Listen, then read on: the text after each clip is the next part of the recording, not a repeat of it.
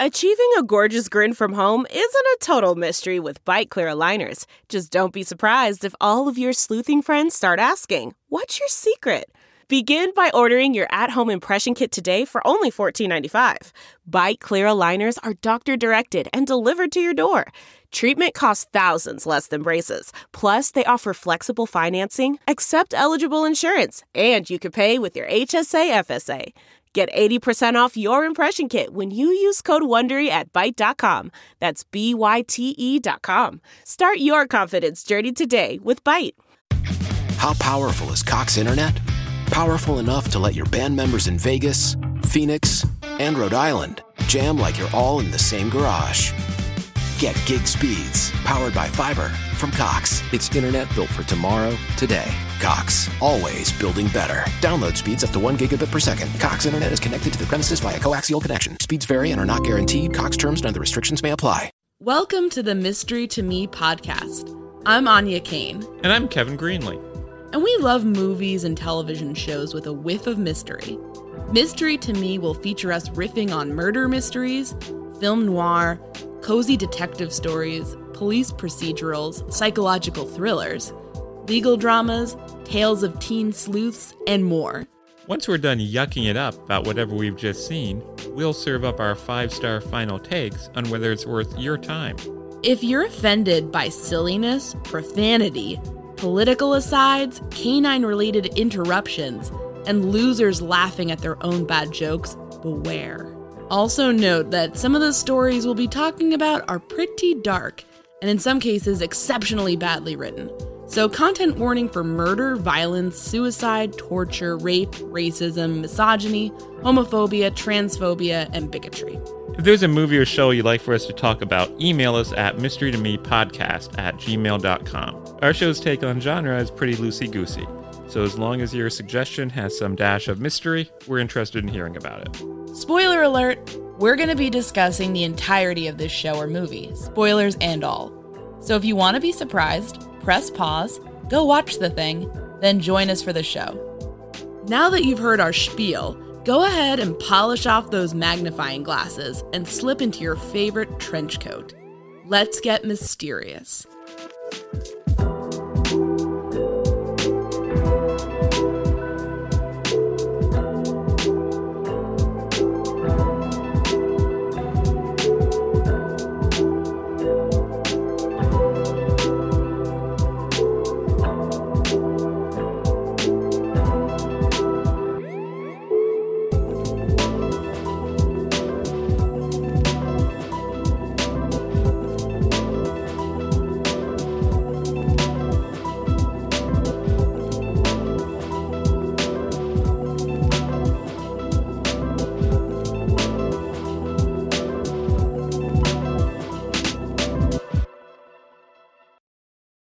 So Anya, what did we watch? We watched a movie near and dear to my heart. In honor of Independence Day, America's Independence Day, the 4th of July, we watched National Treasure. So this movie is near and dear to your heart. Tell me the history of your experiences with this movie. Well, first, I just want to note that this episode will likely be coming out after Independence Day. I think it's going to come out Tuesday, July 5th. Is that right?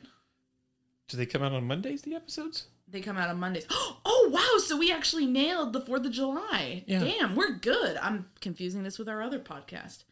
Well, I was going to make a joke about how dates don't matter anyway, because, John Adams himself was talking about how they were going to remember the 2nd of July forever, because that's the date they actually signed it. But the 4th is when it got kind of distributed. But we actually are... Pretty good joke. Pretty good joke that I had to go back and explain after it turned out to be irrelevant. So yeah, my history with National Treasure. I saw this movie for the first time on a bus going to Philadelphia for my school had a 5th grade overnight trip to Philadelphia. I'm from New York. So for some reason they were like, that's a good idea. We'd go out and see the Liberty Bell and all that stuff. So what did 5th grade Anya make of this movie and of Philadelphia? I thought Philly was cool, but I was in 5th grade, so I mean, I've not really been there as an adult for an extended period of time, so I wouldn't deign to. And I guess I went there for a college journalism conference. Philly's okay. I've never had a horrible time in Philly. I find Gritty amusing on Twitter. But in terms of the movie, I love the movie. I was like, this movie is my shit. So I feel like this was I love history. Did you love history before you saw this picture? I loved history before I saw this picture, but this picture made me realize, oh, instead of having a personality, I can just talk about history all the time. So, this was maybe the genesis of some of that. I loved it. I just thought it was so cool, all the history stuff. I eventually studied early American history quite a bit earlier than this, actually. Jamestown, 1607. Very cool. But is there like a hidden treasure buried at Jamestown? The treasure, Kevin, is knowledge.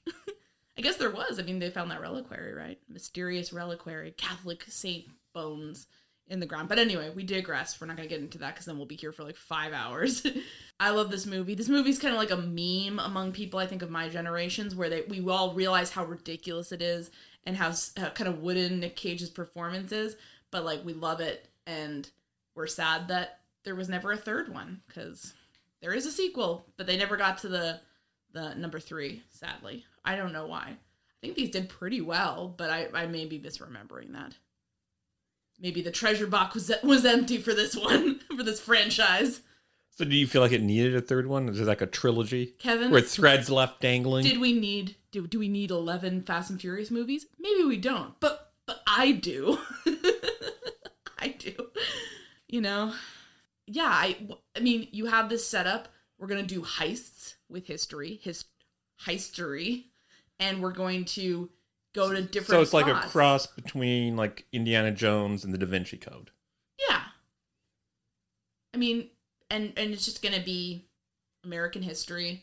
I'm sure they could go global. They could do other stuff, but we could even stay here in America and figure out what's going on. I think you could do a bunch of movies with this, and it would be a fun old time for me. But as I wrote in our notes, I have I feel like sometimes I have almost like a dad-like sensibility. Like I love Clive Cussler. I love The Curse of Oak Island on the History Channel. I love reading about history. So I don't, maybe it's just me, but this movie like satisfies that taste, that aspect. Now, if people out there don't know, can you explain who was Clive Cussler? What's this Curse of Oak Island you speak of? Who's Clive Cussler? Come on. Clive Cussler is the great American novelist. He's a novelist. He passed away recently, unfortunately, but he wrote a lot of series about basically the formula is like, we're X, the rich people who are going to explore on a submarine and find the Titanic, or we're going to like find lost Inca gold, or, find the Romanov ransom, and like, it's always a historical thing, and then people have to go on an adventure and a quest to uncover it, and there's always like bad guys who are going to try to stop them, and they want the treasure, but they don't appreciate the history. They want it for ill-gotten gains, and then the Clive Cussler guys have to come in, or Clive Cussler gals sometimes have to come in and be like, boom, boom, boom, no, we're going to get it, and we're going to give it to a museum. So it's, it's great. It's amazing. Beautiful literature. And then the Curse of Oak Island is a endless History Channel show that I am obsessed with. Just got a bunch of guys digging on an island, and every week they bring a bunch of cranks to the island, and the cranks sit down, look at them in the eyes across the table, and they say, the Templars came to this island and they buried the Ark of the Covenant, and the guys on the island have to be like, okay, we'll take that into consideration. And basically that's the show. There's like a legend of some treasure buried on the islands. They're blowing the whole thing up with TNT to try to find it. Nothing's there, obviously. A bunch of cranks come in, say, the stars told me that the great god Zululu, shone the, space laser onto this part of the island, so you need to dig here. This is where you'll find the treasure. And they dig there and nothing's there. And then they're like, well, I guess, sorry. So it's great. I love this shit. So National Treasure was basically made before me. I'm the ideal audience. So what's the plot of this picture? Basically, the central mystery is unraveling a secret treasure that the founders of the United States hid for reasons that don't quite make sense, especially when you consider how cash-strapped the early United States was. I think some of those early administrations, had they been in the know about a giant secret treasure, would have probably wanted to get their hands on that. But basically, the central character is Nick Cage playing Benjamin Franklin Gates, a disgraced historian, a lunatic. He's been run out of the establishment. Academics hate him because he found this one trick to get the treasure. And he is basically a treasure hunter / historian. He loves history. He loves treasure. He's trying to get this. His family's been trying to get this ever since their ancestor was clued in by Charles Carroll, the last surviving signer of the Declaration of Independence. And it's kind of ruined a lot of their lives. So he's got this whole family baggage, and he's trying to find this. And unfortunately, what he learns is that the key to the treasure is on the back of the Declaration of Independence. What are you going to do? How are you going to explain that? Not very well, as we will come to find out. But that is the central mystery. It's kind of a thriller, trying to, kind of a treasure movie, people trying to piece together the clues, figure out the treasure. That's what it is. That's what we're in store for, folks. And at the beginning of the picture, he is on his quest to find this treasure. And for some reason, he has chosen to work with a man of somewhat low moral character. Don't you talk about Ned Stark that way. He's just misunderstood. Yeah, he's teamed up with an enigmatic British rich guy, businessman, enigmatic British rich guy businessman who also used to be a criminal, but has amassed this fortune. And now for some reason, even though he's, not American, really wants this implausible American treasure that allegedly exists. He wants to spend his money on that. I think if you were an enigmatic British businessman, you could probably find better uses for your money, that don't involve blowing a bunch of money on this. So, this villain is not very not very sketched out or interesting, because he just sort of serves as an obstacle. He doesn't really seem that motivated to get it. And you're like, if you have enough money to blow on all this bullshit, obviously you're not strapped for cash, so you're not desperate. I think the second movie has a better villain in that respect. They're more motivated. So why was Nick Cage working with this fella? Because this fella, it doesn't give too much away. He's willing pretty early on, at the drop of a hat, to turn evil. And by evil, I mean killing people and stealing things. On the first, basically, it's like if on the second day of work, your boss threw you out a window, because it opens with them looking for a ship in the Arctic. They find the ship. Basically, after one slight disagreement, Sean Bean's like, all right, I'm going to blow you up with the ship and your computer friend Riley. Riley's the computer comic relief, if he can be called that. And that's what I'm going to do. And that's in response to basically somebody being like, no, I don't think we should do that. So, yeah. It seems like, if I had to speculate, Kevin, because they don't really give us this in the text per se, but the subtext is that Gates is a disgraced historian. Nobody takes him seriously. No one wants to pay for his books. No one wants to pay for anything. So he needs to maybe be not so discerning about work when he takes it. So if a British billionaire comes to you and you're like that, and he says, I believe you, I want to fund your mission to find this treasure, you might be in a position where you're like, yeah, well, he killed a puppy on his drive over here, and then he punched an old lady in the face when we were in line at McDonald's, but maybe he's just having a bad day. Do you think if you wanted something and you had a way to get it through an evil billionaire, like a Jeffrey Epstein type, would you be tempted? No. But I don't think that Jesus. I don't think that Sean Bean invited Nick Cage over to his sex trafficking island before they went on this. He probably presented as relatively normal. I think you should probably be discerning about, if a billionaire wants to work with you, what are they getting out of the deal? What's going on here? But again, this man has been disgraced. This man has been called a lunatic at historical conference after historical conference. Nobody wants to work with him because his ideas are patently absurd. And because he treats history like a treasure hunt instead of an academic discipline. So, maybe, again, I'm just saying, maybe the rent is coming due, his landlord's emailing him, and this is a solution. He's not thinking too clearly. See, it's just the thing is, we are meant to believe that Nick Cage has the highest personal standards of integrity, values history, and also that he's one of the smartest men alive. Very clever. And there's just a couple of times in the movie he does things that play against that. Oh, yeah. And certainly, just by his performance, he doesn't give you any signs that he's a big intellect. Yeah. It all comes from people telling us he's smart. This guy's fucking brilliant. They say he's brilliant, and he believes that this person he used to work with is going to try to steal the Declaration of Independence in order to find a treasure. And so he just goes blundering into various government agencies as dumb guy music plays in your head. He's, some guy's gonna steal the Declaration of Independence, which is like the stupidest possible way. Yes. So let's set that up. So basically, he goes to the Arctic. This guy, he gets a clue from a ship called the Charlotte. It's like a pipe, and he deciphers from that clue. The next clue is going to be a map on the back of the Declaration of Independence. At which point, the billionaire says, well, obviously we need to steal the Declaration of Independence.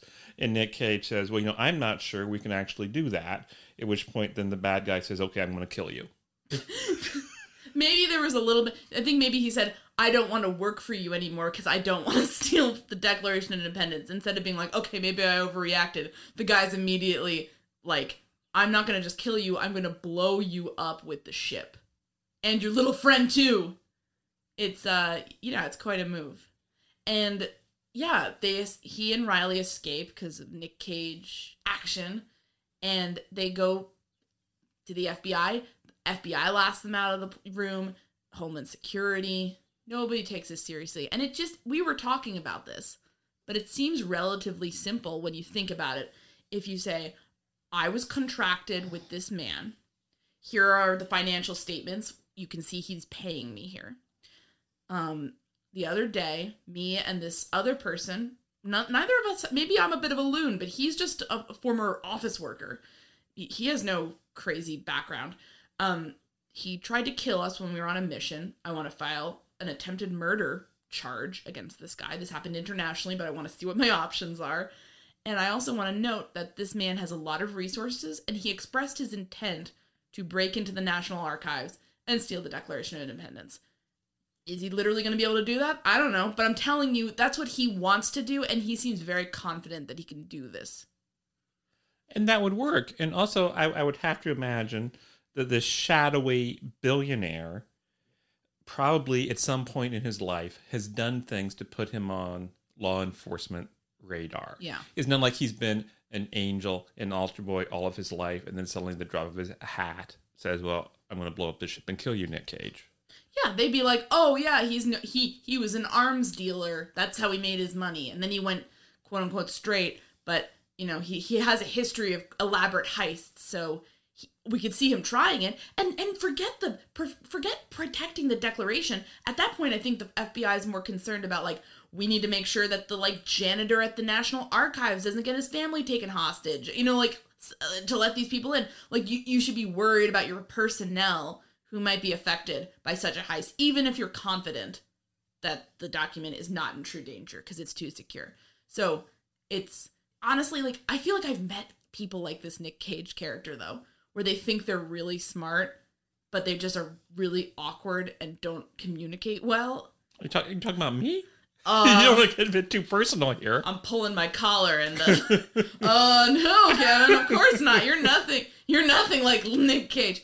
I feel like sometimes whenever I talk about history sometimes. Whenever I'm talking about history and I can tell it's not really landing with the audience, I'm talking about something I'm really interested in, and whoever I'm talking to is kind of getting that forced smile, glazed eyes look. I feel like this guy. I feel like Nick Cage in this movie. Because that's pretty much him, not just talking about history, but talking about anything, including giving pertinent information to law enforcement. he thinks he's smart. He thinks he's this kind of like genius, but it sounds like he's just really good at getting a lot of historical facts in his brain and spouting them whenever they're remotely relevant. So basically, me. Well, except you, when you talk, you vary your tone.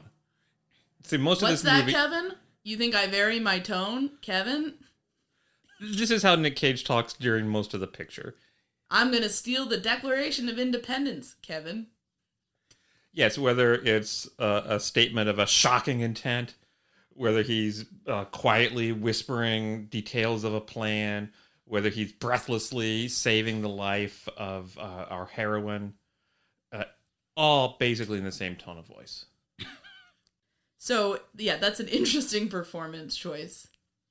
So one of the people he goes to reveal all of this to is a young woman who is an academic who works at the National Archives. yes. Dr. Chase. She's played by Diane Kruger. They start bonding a little bit over their knowledge of George Washington buttons. I was about to make a "that's how we met" joke, but Well, I was going to say, I feel like basically, we've already done that a lot. well, I feel we kind of bonded over esoteric crime trivia. That's true. So, like, slowly we're just finding out that you didn't like Nick Cage's performance, but you are Nick Cage in this movie. So Is that basically... then are you Dr. Chase? I actually think you're Dr. Chase and I'm Nick Cage. I think there's a gender bent thing I think we're just a gender flip. You're Dr. Chase. You're the responsible one. You're, I do things by the book. I'm an academic. Oh, I'm so boring. And I'm coming in, like, blowing everything up. I don't care about the academy. Damn it. You know, I was just running around with my bags of stolen artifacts. That seems more like us. That's my take. Okay. You're the beautiful academic. And you're the charisma-free nut.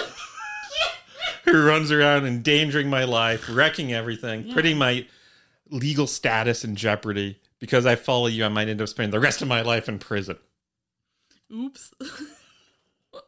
I mean, that is exactly right. It's like it's our lives up there on the screen. I know, if somebody made a movie about our lives and they named it National Treasure. AKA History Channel, the motion picture. What I love is that this movie also, it's History Channel, the motion picture, but it also is elementary school / middle school field trips, the motion picture, because it hits all the way. You know, they go to DC, then they go to Philly, then they go to New York. I think if you're like in that kind of surrounding area, you've been on one of those field trips. The teachers, like my teachers did in 5th grade, can just plug the DVD in, shut everyone up for the bus ride, shut everyone up for the train ride. They can tell the kids what's in store for them. A world of adventure. Really setting overly high expectations for these field trips. They can never be met. You're thinking, I'm gonna go to New York and I'm gonna go down a fucking ghostly cemetery tunnel into the earth. I'm gonna be flying around on these rickety old-timey elevators. People aren't gonna die in front of me. And then, you know, you just go to like the Met or something. Have a little coloring book to fill in. Have a little worksheet to fill in all the paintings that you saw and what you thought of them. Come on. Why can't they do a movie about that? You'd be watching it all day. I'd watch anything you're in. That'd be dazzling. It'd be mesmerizing. My favorite little field trip thing was those things it was a piece of paper. It was a book full of pages that were like blank in places. And you get a special pen with magic ink and you rub it over it and an image would appear. I thought they were using slates in your time, Kevin.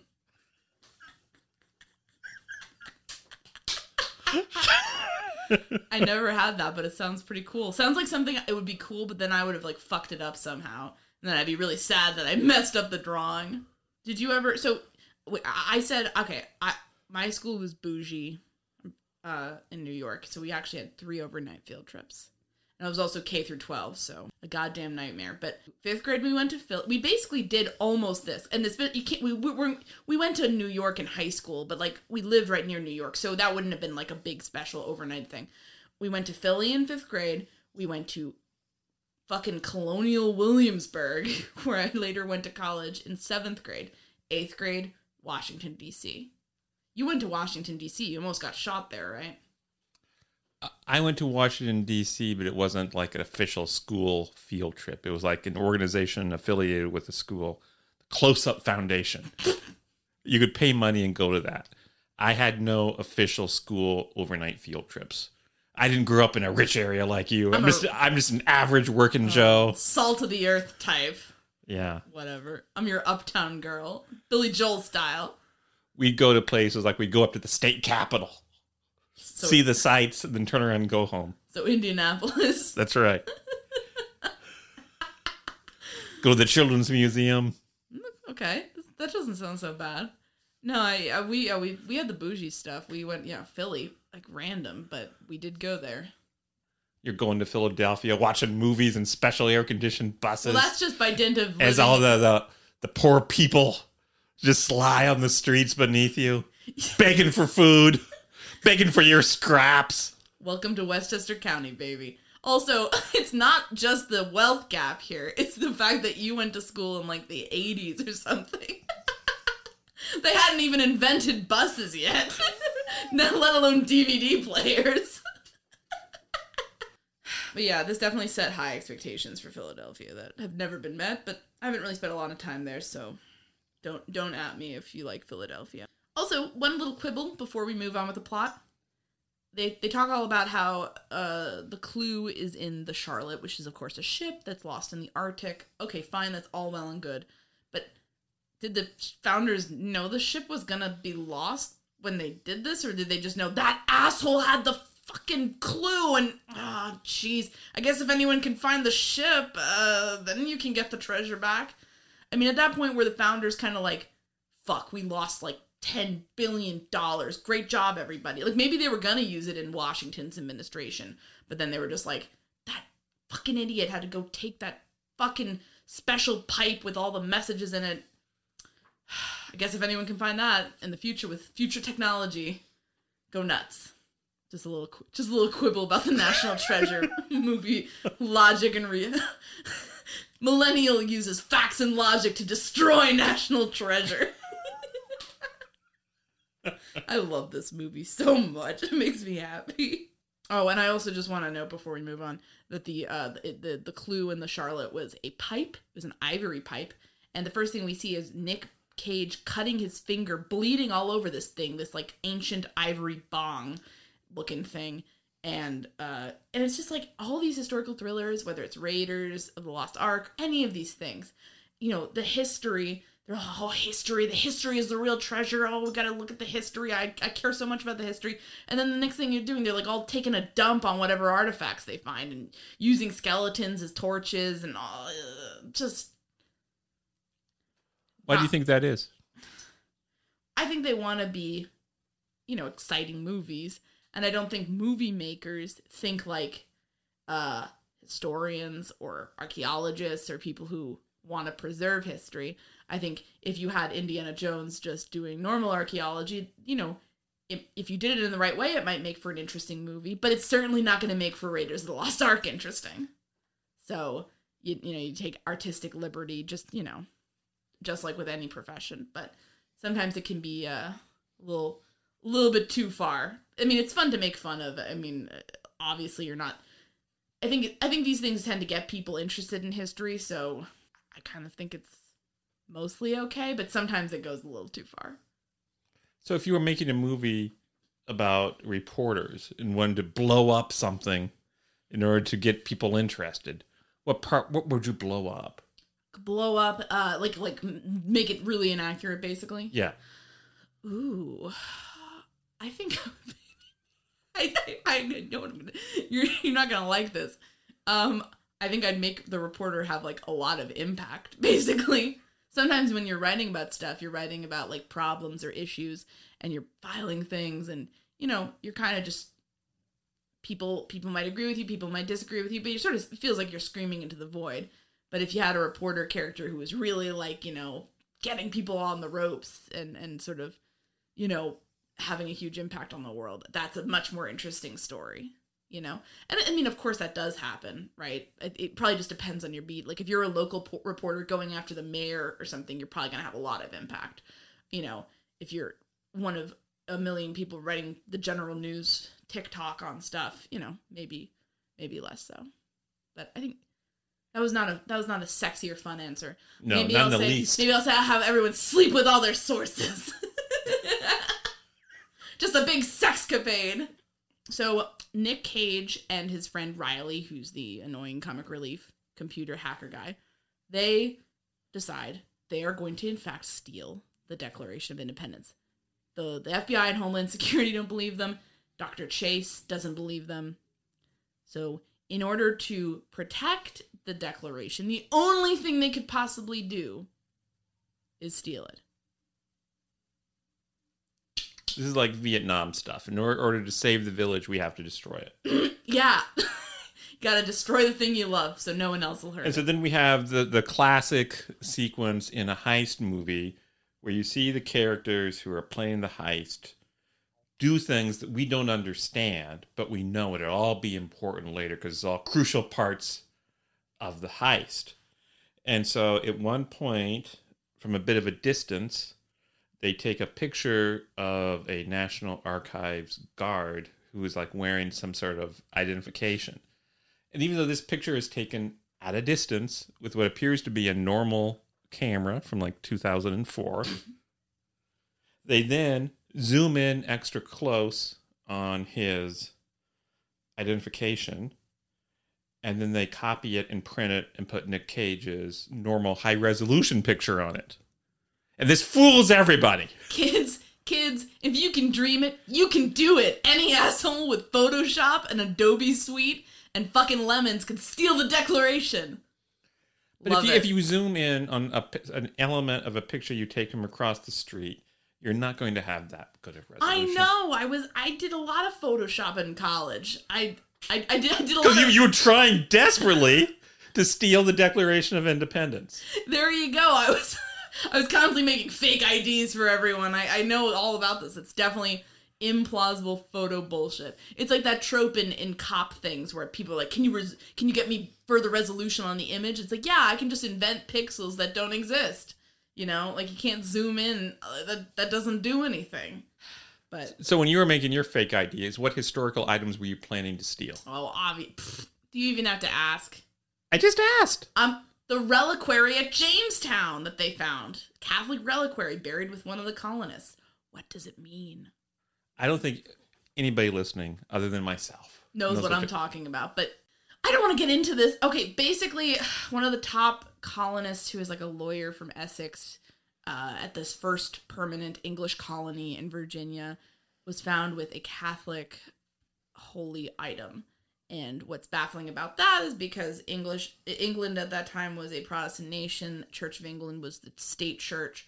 It's really odd that there would be Catholic artifacts buried with people in this spot because, they were sort of not super popular in England at the time. So makes you wonder about Mr. Archer, makes you wonder about what was going on in Jamestown. Fascinates me. And it's a silver little box with an M carved onto it. What the fuck does the M stand for? I want to know. So yeah, that would be my heist item. But I wouldn't want to steal it because I wouldn't know what the fuck to do with it. So I wouldn't heist anything. I wouldn't heist anything historical. Leave it to the people who know what they're doing. The Nick Cages of the world. Here's my thought. If fucking Sean Bean wasn't such a fucking dumbass, he could have come in and been like, I'm going to donate $1 billion to the archives on one condition. Me and your top antiquarians are going to look on the back of the Declaration of Independence and we're going to see if there's a map there. Will they say no? You could even make it even simpler. Say, I love your country. I want to donate TK dollars to ensure the permanent preservation of the Declaration of Independence. And if he's paying for it, I think it'd be pretty easy for him to ask somebody to take a look at the back of it or go there himself during the process. There's lots of ways this could have happened. Yeah, he could have done this totally legally, or at least mostly legally, in a way that he would have gotten away with it and gotten the treasure too. But what if, in the beginning, if you told Nick Cage, you're right, I'm sorry, I was just getting a little crazy, I can't steal it, I acknowledge that you are correct. And then he just stole it on his own and then called Nick Cage and said, hey, I did some lemon shit on the back of this, what does this mean? Nick Cage is presented as this very curious man. Even if he's upset that this thing was stolen, I think he would, be like, I'm going to still work with you at this point. Yeah. So, Sean Bean, not a very skilled villain, not a very intimidating villain here. Yeah, a lot of the characters in this movie that we're meant to think are intelligent don't really seem to be. Mr. Boromir should have just borrowed the fucking thing after donating a shit ton of money instead of paying. He's basically paying dozens of men to hold guns and do crimes and go diving and fly helicopters. And each of those men is a potential witness against him in any criminal action. Yeah, are we supposed to think, they're all British, so there's an unbreakable bond there, they'll never turn on one another? Like, what the fuck? Also, there's all a record of all of them because they're all coming into the country, right? So, and I'm pretty sure England has an extradition treaty with us. We've agreed that we don't think Cage seemed that smart or Bean seemed that smart. Did you feel that Dr. Chase, were you struck by her intellect? What? I mean, I don't think a serious historian or preservationist or whatever, documents expert would have ever gone along with this. Do you think this film is like a dramatization of the Stockholm Syndrome? Because she's kidnapped by this man, basically, and then falls in love with him. Stockholm Syndrome is a made-up thing. Not real. In this case, I feel like there was a lot of icky vibes with their relationship early on because there's a lot of Nick Cage telling her to just shut up, basically. And that's not fun. Like, we're going to a heist movie. If there's a little romance on the side, that's fine. It's not the focus. But you could at least make it, fun banter, not, like if we did this the whole show, it would be unlistenable. Like, you say something and you're Dr. Chase, I'm gonna be Nick Cage. Would you like to stop for a hamburger? Shut up! Is that fun? Are you having fun? Is that fun for you? No. And especially when it's kind of gross, like he comes off as this just kind of dweeby guy. It's bad vibes. It's bad vibes when he's negging her, you're stop talking. We don't want to hear what you have to say.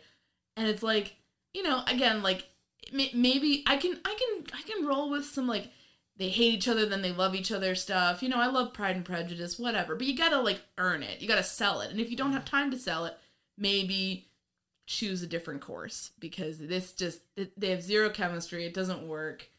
And then you don't really understand why she flips, She's aware that other bad guys are trying. So basically what happens is, I guess we should explain the heist, but Nick Cage steals the Declaration right before Sean Bean can steal it. I think you like that action sequence. There were elements of it that I felt were not wholly unsuccessful. Why don't you tell me what you mean, Mr. Legalese? There was a moment that is Nick Cage has the Declaration of Independence in its case. He is stopped by the bad guys who raise guns to fire at him, and he holds up as a shield this priceless artifact, the Declaration of Independence, because it is in a bulletproof case. I thought that was a witty sequence. Yes. I always find that sequence pretty fun. He basically infiltrates a gala to celebrate the archives and then sneaks his way down, and then things go wrong when Bean's people start breaking in. So it's fun. Basically what happens is Dr. Chase. Oh, I remember when I was in 5th grade, now I've grown up, but I thought it was so hilarious when basically he's almost busted because a clerk at the gift shop thinks he's shoplifting a $30 replica of the Declaration of Independence. So he ends up buying it. So I remember as a kid being like, oh my God, they got him. And I'm like, haha, that's clever. Now I'm like, this is dumb. But I love this movie anyway. Dr. Chase comes running after him outside. She's kidnapped by the bad guys. Then she's kidnapped again by Nick Cage and his people. So she's aware that there's quote unquote worse people going after it. But I don't think that's enough of a reason for her to flip and join the team. And she's saying at first she's joining the team almost because she wants to make sure the Declaration is safe. But I think in her mind, she might say that, but I think that character would be like calling 911 secretly when no one was looking. Because, you know, for all she knows, maybe these people aren't evil, but they could really fuck up this document at any moment. There are a couple of brief scenes earlier in the picture where she interacts with a classic Ralph Bellamy type character, which is a man in her life who is a bit dull and a bit dweebish. And I think we're meant to think, well, Nick Cage must be pretty exciting next to this fella. And he like checks out her cleavage at one point, so I think we're supposed to think, he's a perv, but Nick Cage is a gentleman. He just grabs women and throws them in his van. And he's not the least bit interested in their physical appearance. And as long as we're talking about the intelligence and stuff of the characters, Nick Cage also works with this hacker named Riley. Riley, to me, seemed like a lot of these movies have a character where the movie makers think, well, we're gaining some credibility with the audience by having a character in the movie in an allegedly humorous way point out the implausibilities. Yeah, the dumb shit. Yes.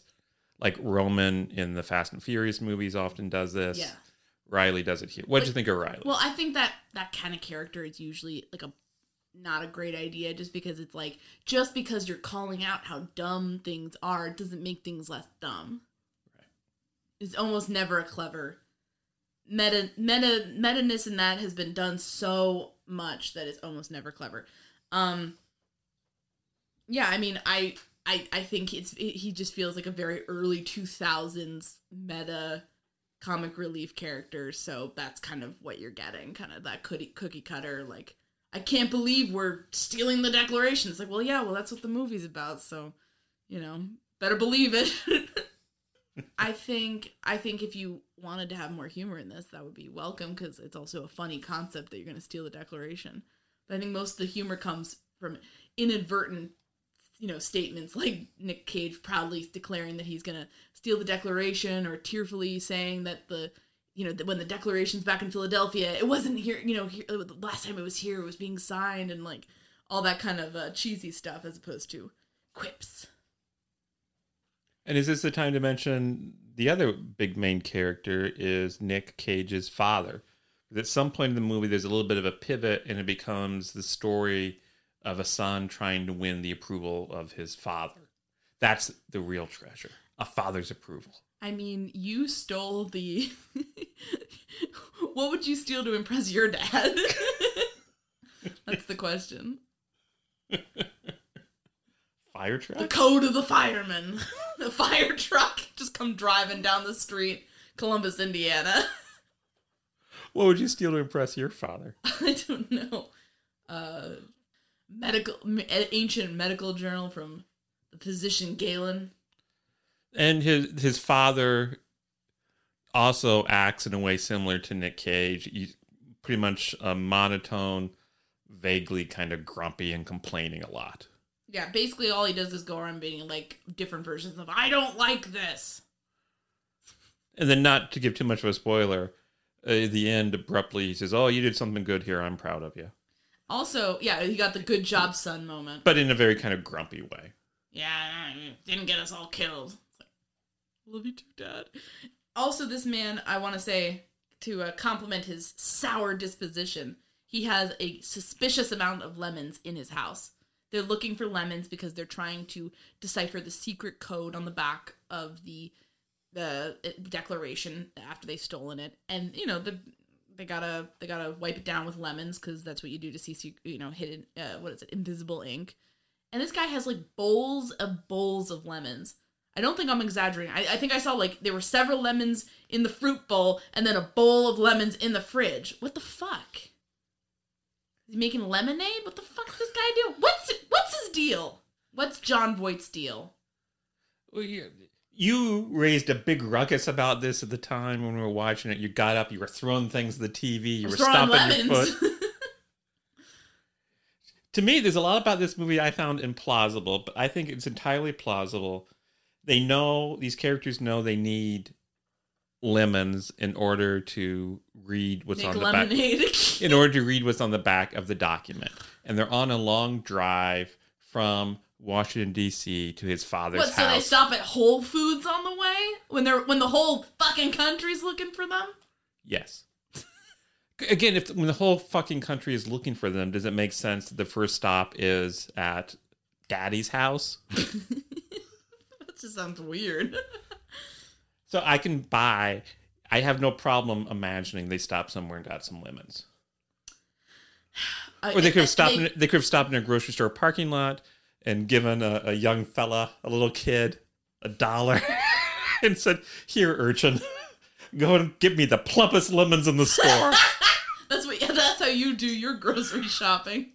But it's not how most people do. Well, then I don't know, Kevin, why the lemons were carefully arranged in a ceramic bowl in the fridge instead of in some plastic bag on the table. So they get the lemons, they go into the house. They say, "We don't want these to spoil. Can we put them in a bowl in the fridge?" I love this. We're arguing about lemons and national treasure. When Nick Cage gives you lemons, you make a dumb podcast about it. Were they in a ceramic bowl in the refrigerator? They were in a... Unless I was hallucinating. Were they just like in a drawer? I thought they were in a ceramic bowl in the refrigerator. I'm going to look... Why would you even do that? Why would you put them in a ceramic bowl instead of just putting them... That's why I said John Boyd had the lemons before they got there. That's the only thing that makes sense. When you buy lemons... You're just trying to fit the facts to your theory. When you buy lemons, do you put them in a bowl in the refrigerator? No. Also, I don't buy like 10 lemons. Okay, they have one bowl of like slices. Okay, I see that. And they that was obviously one they cut themselves. Yeah. National lemons.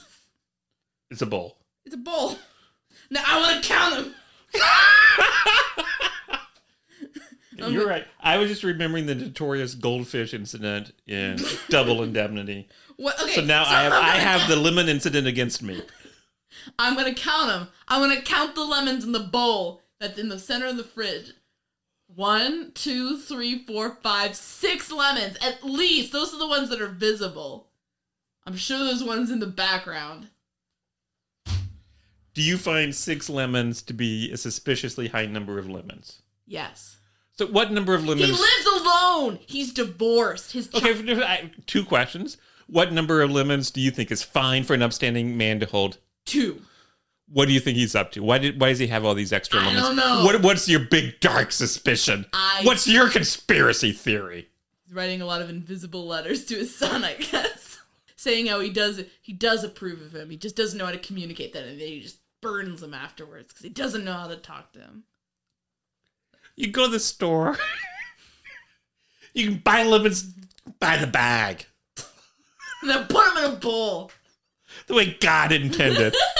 And then if you want, you can make lemonade. If you make tea, it's a very nice, refreshing little thing to add to your tea. Kevin. You slice it. You put it on your cup. Kevin. You're good to go. Okay, Mr. Sous Chef. Mr. Garnish. I want to ask you something. Who has the goddamn time to make lemonade from scratch? Who? I remember when we were in Brooklyn, there was a couple of occasions when we'd go to the store, buy a bag of lemons, boil them up, and make old-fashioned lemonade. I remember one time somehow it ended up tasting like dishwasher detergent, and then we never did it again. That's how most people have an experience with homemade lemons. They realize, oh wait, I don't A, hate myself, and B, have fucking time for this because I have a fucking job. I have a life. I can't do it anymore. So maybe he just stumbled across the recipe the day before. He's making lemon tarts. Perhaps a lovely lemon cake. Maybe he bakes when he's stressed or something. He seems like he's stressed a lot. Perhaps some sort of lemon custard, lemon bars. What, do you think this guy's like some fucking... He's retired. What's he supposed to do? He's a home chef? He's a home chef? Is that what we're saying? What's he supposed to do with his time? I don't know. He's disgraced. His academic career is in tatters. It is. Because all the fucking lemons. People weren't upset about the goddamn conspiracy theories. People were just upset about always bringing in lemons and leaving them in the fucking staff refrigerator. We don't get it. We don't get it. And then, like, the dean's like, oh, guys, come on, it's not that bad. And then the dean comes back and there's lemons on his desk. Oh, Jesus Christ! Open up the desk drawers are full of lemons. Jon Voight! Wow, this has gone off the fucking rails. Jesus. This episode's gonna be a real lemon. Okay, that's enough. Now you've gone too far. So sorry. Oh, Jesus. I just want to, yeah. Okay, so now we're going back into the plot. Basically, they learn on the clue that they got to go to Philly. It's going to be a Liberty Bell thing. We're just hitting all the different artifacts and important places for the founders. So they're going to go there. Riley starts creepily bribing a little boy to spy on different aspects of, like, the document that they're going to get their next clue from, which looks very creepy.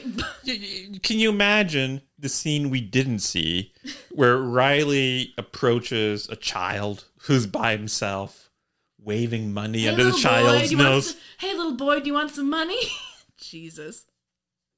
Not very good. And then also I want to note that Riley disappears. Basically, Sean Bean's men show up, so Riley disappears. He kind of figures out the last part of the clue on his own, and the little boy is left behind. Do you think that little boy grew up, like, wondering, what the fuck was that all? Was I almost kidnapped? What happened with that? Wouldn't that haunt you as an adult then? Well, especially because shortly thereafter, Sean Bean comes and confronts the little boy and says, little boy, if you tell me what you told that first man, the one who mysteriously disappeared, I'll give you $100. I'll give you a C note. Jesus, that kid's gonna need fucking therapy.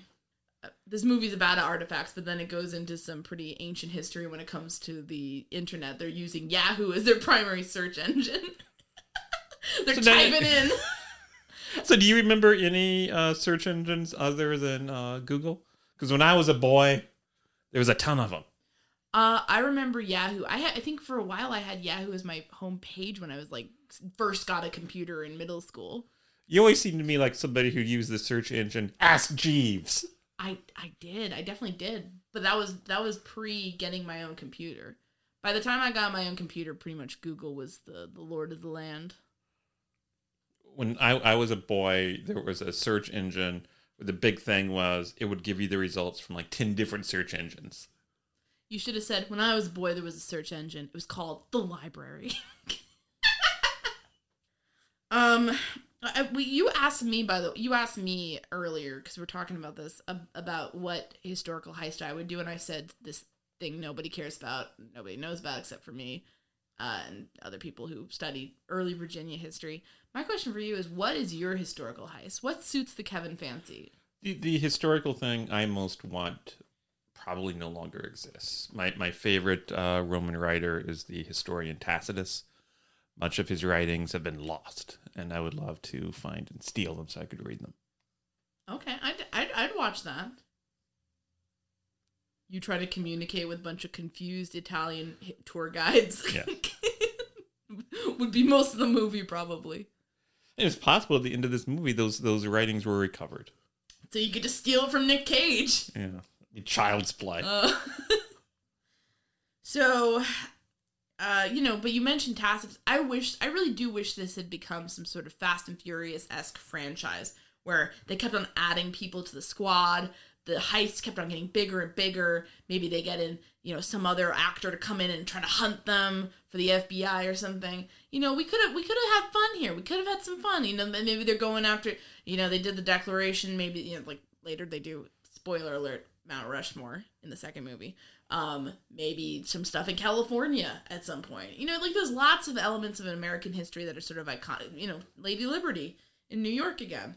There's different stuff you could do. We could have fun, make a third movie, help America heal. That's all I'm saying. That's all I'm throwing out there to the universe today. Could have had it all rolling in the deep. You keep saying you want another movie. Can I just make a point that I'd like to hear you respond to?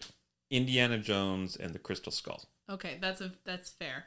But here's my point that I'll respond to you. Raiders of the Lost Ark was good. Last Crusade was good. Yes. Those are good movies. This is kind of just silly. This is fun, but silly. I wouldn't say, maybe there's certain craft in certain elements of it, but it's not like a slam dunk by any means. It's not a Raiders. It's not, I wouldn't say it's even a Mummy. It's sub that. It's so bad it's good at times. Sometimes it's just fun. Sometimes it's good, but sometimes it's bad. So it's much more of a mixed bag. So therefore, I think it's actually harder to fuck it up. Because as long as you're maintaining a level of mediocrity, you know, you're nailing it, basically. Well, I'd argue that having people return to a franchise like 12 years later is like having a couple try to recreate their prom date 12 years later. Whatever magic happened, cherish it, enjoy the memory, but move on. I think that's fair. But I'm saying I wish... Actually, you know what? This one I think you could do. I think you could do another one. Didn't you say the second one was disappointing? Did I? Didn't you? Or is that just the general consensus? To me, it seemed pretty much par for the course. I think it would probably be sad. I think at this point it's probably too late because now everyone's getting older, so it would definitely look more sad. What's Nick Cage, like 70 now? But I think they could have done it like, 6 years ago, 5 years ago. So it's a damn shame. This country deserves better. We'll look up how old Nick Cage is. With Indiana Jones, like, you took the character seriously. You took Harrison Ford seriously. He's like this like cool ass guy. He's this like hot archaeologist on the run, but he's really smart and he's really savvy and he does cool things, does cool stunts. And Nick Cage is 57, by the way. Yeah. So, you like he had a virility to him in the movies. Like, you know what I mean? And then to see that and to see, him older, but not just that, but just the fact that movie was so all over the place and kind of kooky and just it lost the magic. That's for sure for me. I mean, maybe I'd be more sympathetic on a rewatch for Crystal Skull, but when I saw it, I was just like, God, this sucks. And with this, it's more of like, it's already kind of kooky, nutty, stupid, like Nick Cage running around being like, I'm going to steal the Declaration of Independence. Like, you're not really taking that super seriously. And he doesn't really, represent much other than a crazed historian. So I think this would be easier to revisit than something that's so iconic like Indiana Jones. That's just my take. I see your point. It's a fair point. But I think we could squeak this one in. One thing I had a question about with this, they're running around the Reading Market. They're running around Independence Hall in Philly. Does the public know that the Declaration is missing? If you were the decision maker, would you inform the public? I actually don't know if I would. Because wouldn't you get a lot of fakes, people being like, I have it, I want $1 million. It might hurt the recovery efforts. I would think if you let people know, you'd have a greater chance of recovering it. Because what are you going to do with it if you steal the Declaration of Independence in real world? Are you going to try to if you try to sell it... Yeah, you can't fence this. I want people to be on the lookout for it. I guess. I just think there's probably a lot of backfire that could go down. And if the issue is you don't know who did it, perhaps. But if the issue is you do know who did it, should be, frankly, how didn't they catch them just by their cell phones and shit? Yeah. It would be a big story, though. After the Gardner heist, wasn't the public informed pretty much immediately what paintings were stolen? Yeah, and they didn't get any of them back. Look how that went. It's. I mean, the thing that people don't really understand is there's no, and we were looking this up. There's no real one Declaration of Independence. There's different versions of it. It was a document that was distributed out to different people, so everyone in the colonies, former colonies, could know, hey, we're doing this. Early Americans didn't give a shit about the Declaration. Early, they just started the country. Nobody was going around like, oh my God, what a big deal. They were like, it's a big deal that we left England. What we wrote isn't a big deal. The Jeffersonians, the people who were Jefferson's allies in politics, since he wrote it, they were like, this is a big deal. Look what our boy wrote. He's awesome. Look at the. And then later on, it got more more and more acclaimed because of, the values espoused within. But, early on, it was funny. Like, nobody was sitting around being like, wow, we really knocked that one out of the park. They were more like, wow, we left England. Damn. Good for us.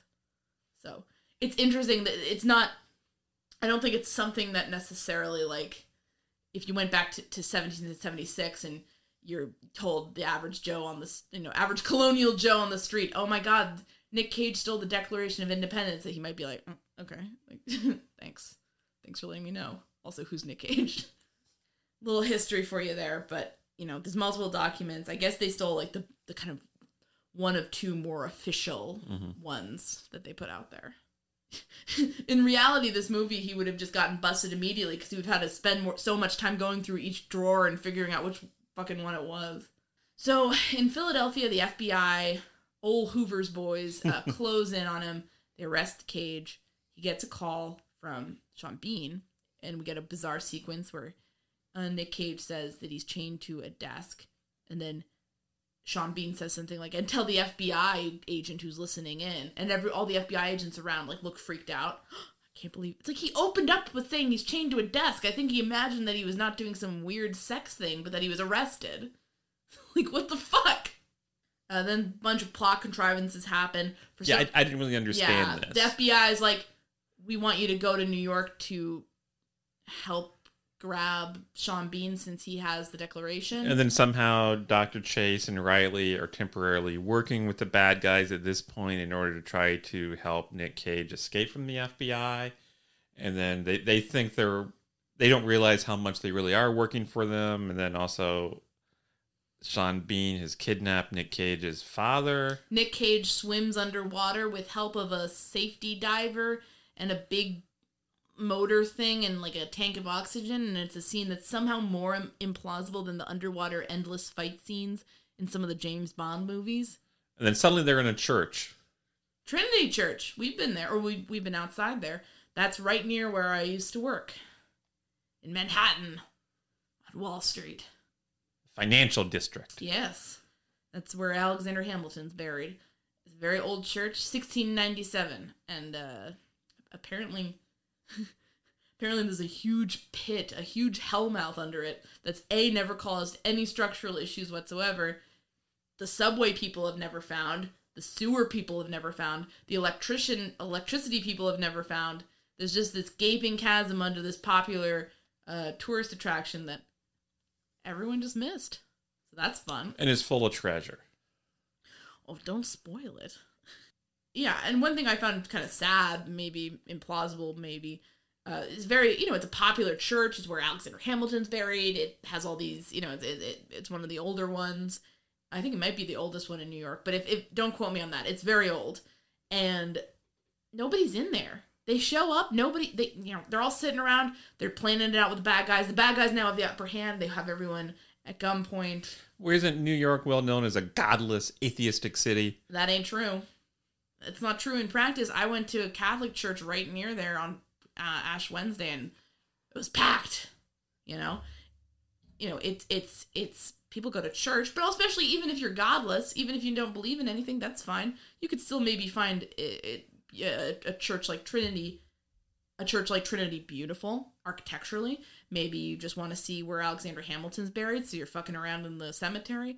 Maybe you're interested in the history, so you don't have to be Episcopalian to want to see Trinity. We went there on a field trip when I was in high school, so it seems implausible. And there's no like little ladies doing a prayer, or there's no priest on hand, or I don't know, minister doing something. Just they're very lucky because obviously Sean Bean's men would have shot those people dead, but just seems a little bit suspect when something in New York City in non-pandemic times, because this is 2004, is so abandoned. But anyway, they figure the clues out, they go into a grave, smash into some poor guy's grave, throw his skeleton on the floor, crawl into the cobwebs, and then they get to this massive spiral staircase situation. I was thinking when I was watching this, my ass would immediately fall down those stairs. I would be just... I'm dropping my phone now to make a point. it would be a hot mess. And there's a bunch of action movie stuff where people are swinging on chandeliers, people are swinging on ropes, people are swinging on these fake elevators, goons are falling to their death. It's very dramatic. It's a very confusing sequence. I really started getting totally lost about this point. At one point, Cage drops his love interest in order to save the Declaration. And meanwhile, Cage is like being, threatened with death. He might fall down the whole chasm. He looks basically like his order at Panera Bread is taking a little bit too long. He looks mildly concerned, but not scared. That's the level of emotion we're at here. And I was just thinking, though, I know it's a confusing scene. The lighting is a little dark. I enjoyed it personally. I always love a big torch scene because I think torches make everything look more cool and dramatic. By torches, I don't mean flashlights. I mean, like, flame torches. Can we go on some kind of adventure where it involves us holding torches? Don't you think that would make us feel like total badasses? I'd love that. I don't mean, like, racist torches. I don't mean, like, tiki torches that, like, awful white people have at awful rallies. I just mean, like, we're in an old building and we gotta look at the ruins or the stones or the mosaic with torch. That's cool. You'll look cool. I'd love it. Sign me up. I once gave a tour by lantern light and I thought I looked so badass. Be like, hello, come with me, holding up the lantern to my face. Where was this? This was last night at our house. You were asleep. A bunch of people came in. We were all walking around. Making a joke about our house kind of brings up an issue. In this sequence, they find this incredible treasure underneath the church. Mm-hmm. So my question to you, I know you're not a lawyer, but I'm still going to ask this. Imagine that someone broke into our house and found something valuable. Yeah. Would they get to keep it? No. So this treasure would belong to the church, I would imagine. There's no finders. Wouldn't it belong to New York City? I mean, does the church own all the land underneath it? Doesn't New York City have eminent domain over, like, stuff that they might need for, like, subway and shit? I don't know the answer to that. I don't either. We need to look into the law books. Figure this out. Figure out the legality. But yeah, I don't think, and the church, but also, yeah, I feel like when I was a kid, I would be like, oh, cool, they got the treasure. I'd love to get the treasure. And as an adult, I'm like, the MTA really needs that money. And did I miss this? I'm sure I did. Why did they even hide all this treasure? What was the point? The Templars and the Masons allegedly thought that no one person should have this treasure. So they put it all together and hid it all in the same place for somebody to find and left clues for that to happen. So I don't really get what the states were... America has never paid back its debt to France, that we owed it because we had a deal and they came over and they fought the British for us. And it was basically an extension of the 7 Years' War. So, like, wouldn't we have, like, wanted to pay, if we'd been able to pay them back on that, wouldn't we have done that? And also a lot of the so-called treasures, like cultural treasures, like they find many of the scrolls in the Lost Library of Alexandria. It's a priceless cultural resource. So if that's found, that's not like just belonging to one person. That would belong to the world. Yeah, and, like, listen, a lot of the founders were asshat hypocrites who owned slaves and did horrible things. But, like, I like to think that most of them would have at least been like, oh, shit, there's cool stuff in here. We think that you should be able to read the scroll of whatever. Like, at least put that out for public consumption. They were all about that classical shit. So that doesn't even make sense when you consider the people that we're talking about here. Even if you want to have a, even if you want to, say the founders were bad, like, I don't think they'd have been bad in that way of, like, hiding this. Also, let me just make a point here. In all the years that this thing has been down there, they've never had a big sewage leak. The rats haven't gotten to it. This is New York City. The rats would have eaten the fucking Library of Alexander. I'm getting so upset thinking about this. You'd have Pizza Rat in there making off with a big old slice, Brooklyn slice, and a big, chunk of whatever, like, play that, Tacitus wrote or something. I don't know the answer to this. are there subways near Trinity Church? Yes! Yes! The 4-5 has a stop on Wall Street. It's like within walking distance. Let me look that up to make sure, but I'm like, I was thinking that. I was like, the 4-5, the 5 train accidentally busts through this thing one day, goes off its rails, busts through, doors open, a bunch of bankers, a bunch of tourists are like, oh, Jesus Christ, this is the worst subway station I've ever seen. Oh my God. Look where the church is. Look where the subway station. There's a subway station right there, folks. Game over. Yeah. They do reference the subway at one point. There's rumbling, and they're like, it's the subway, but I guess they just missed it. But, just think about the rats that are in New York City. Lots of rats all over the subway system. They're underground. It's a filthy city. It's a beautiful city. Full of rats. At least it has culture. But it's, I don't believe that the rats didn't get into this and that they wouldn't eat the scrolls. They can't eat gold, but they can eat paper, and there's a lot of paper in this thing. But I want to note that before they have a fake out, before they do find the treasure, and this was something that got my goat when I was in 5th grade. I remember this. They don't find the treasure. They go into this room, and it looks like it's been ravaged. It's like a fake out room. And if you're an adult watching this, you're like, okay, yeah, I know the treasure's going to be in the next room. It's fine. When I was a kid, I was like, oh my God, are they going to give some bullshit speech about how the real fucking treasure was the history we learned along the way? I remember I was so mad at this point. I was like, not standing for this. You were a very excitable child. I wasn't never talking to people about this. I was just thinking in my head.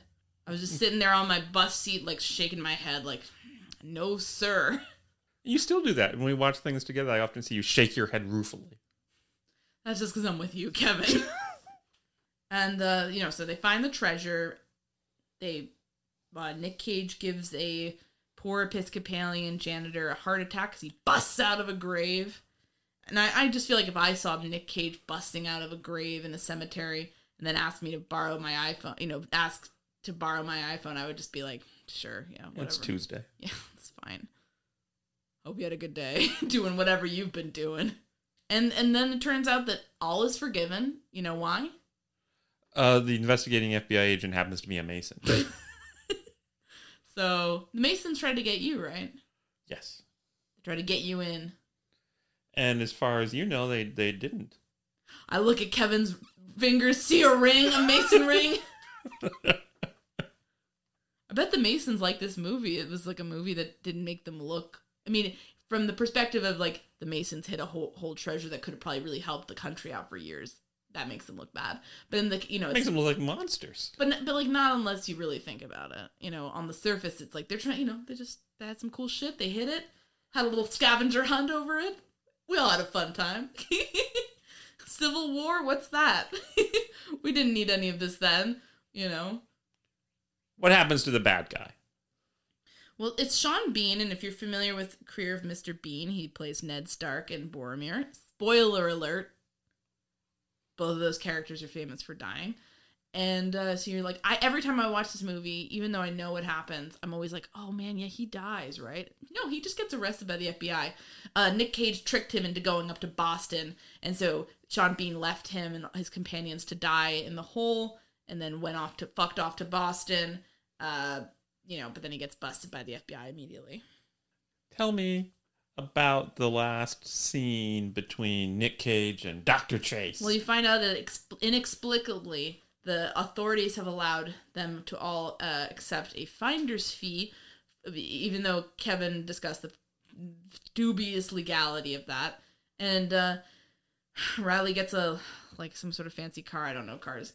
Chase and Nick Cage are in a relationship, and they bought a big fancy house together. And they are... They're very much in love now, which I don't buy. They didn't have any chemistry.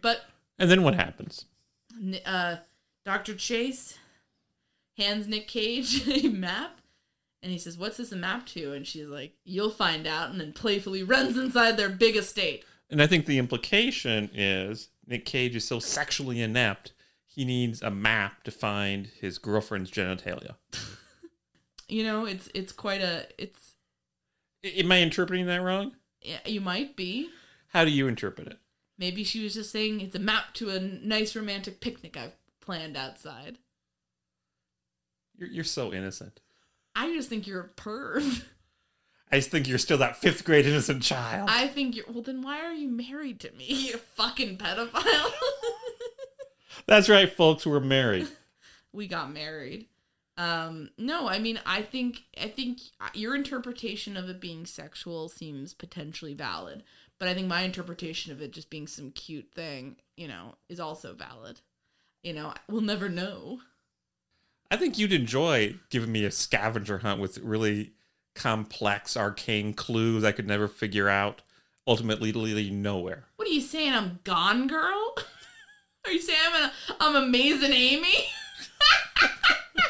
Jesus. Spoiler alert. Jeez. Yeah, I can see that. Yeah, I do too. I like scavenger hunts. I suck at them, but I think I'd be good planning them. Because then I'd be in control. You love being in control. I do.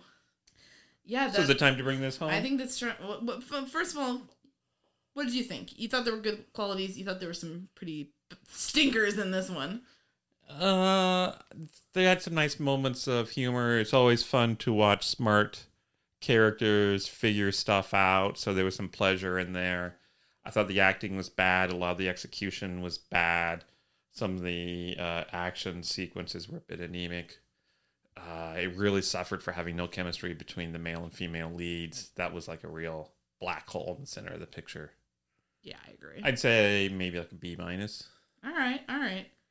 And what's your unvarnished take? Well, I have the problem of nostalgia, right? So I still love, like, I hit me at the right age, so I still love it. I think there's probably other stuff maybe I would see and I'd be like, meh. Seeing it for the first time as an adult, but sometimes when you see something as a kid, you kind of got those rose-colored glasses, much like Ben Franklin's secret 3D glasses that become a plot point in this film. So I think that's what I'm viewing it through. I acknowledge your points. I think you have a very valid view of this film and its weaknesses. But for me, my history with it, so to speak, ends up carrying the day. And I would say my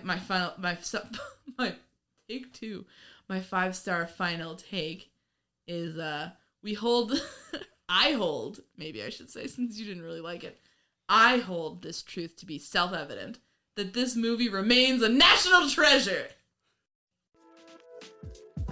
Thanks for listening this week. I'd like to give a special thanks to Kevin T. Greenlee, who's no relation to me. He's the guy that composed the great music for this podcast, and you can find him on the web at kevintg.com. You can follow us on Twitter at Mystery to Me. That's mystery_to_me_. And at Mystery to Me Podcast on Facebook and Instagram.